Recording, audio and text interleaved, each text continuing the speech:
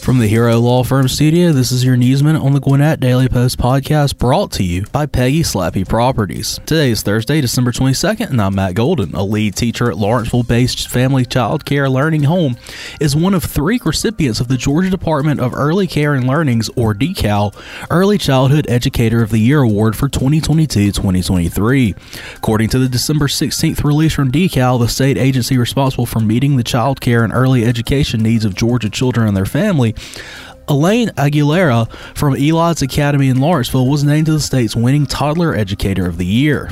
It was announced that the winning infant educator was Mary Barber with Kids Express Learning Center in Hawkinsville, and the winning preschool educator is Tierra Falcon with Falcon Prep Academy in Smyrna. Aguilera, Barner, and Falcon will receive $3,000 for their personal use, $2,000 for a classroom makeover, and up to $2,500 for their school to cover their travel expenses and stipends for substitute teachers as they fulfill their duties as Georgia's Early Childhood Educators of the Year.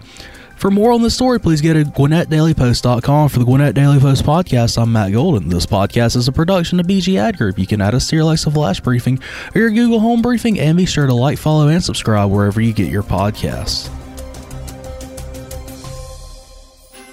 'Tis the season. Hi, I'm Peggy Slappy from Peggy Slappy Properties. My elves and I want to get you home for the holidays. Whether you're looking to buy or sell in Gwinnett, our team of professional realtors will make sure your experience is merry and bright. So sled on over to our office today or find us online at psponline.com. Helping Gwinnetians have happy holidays for 40 years and counting.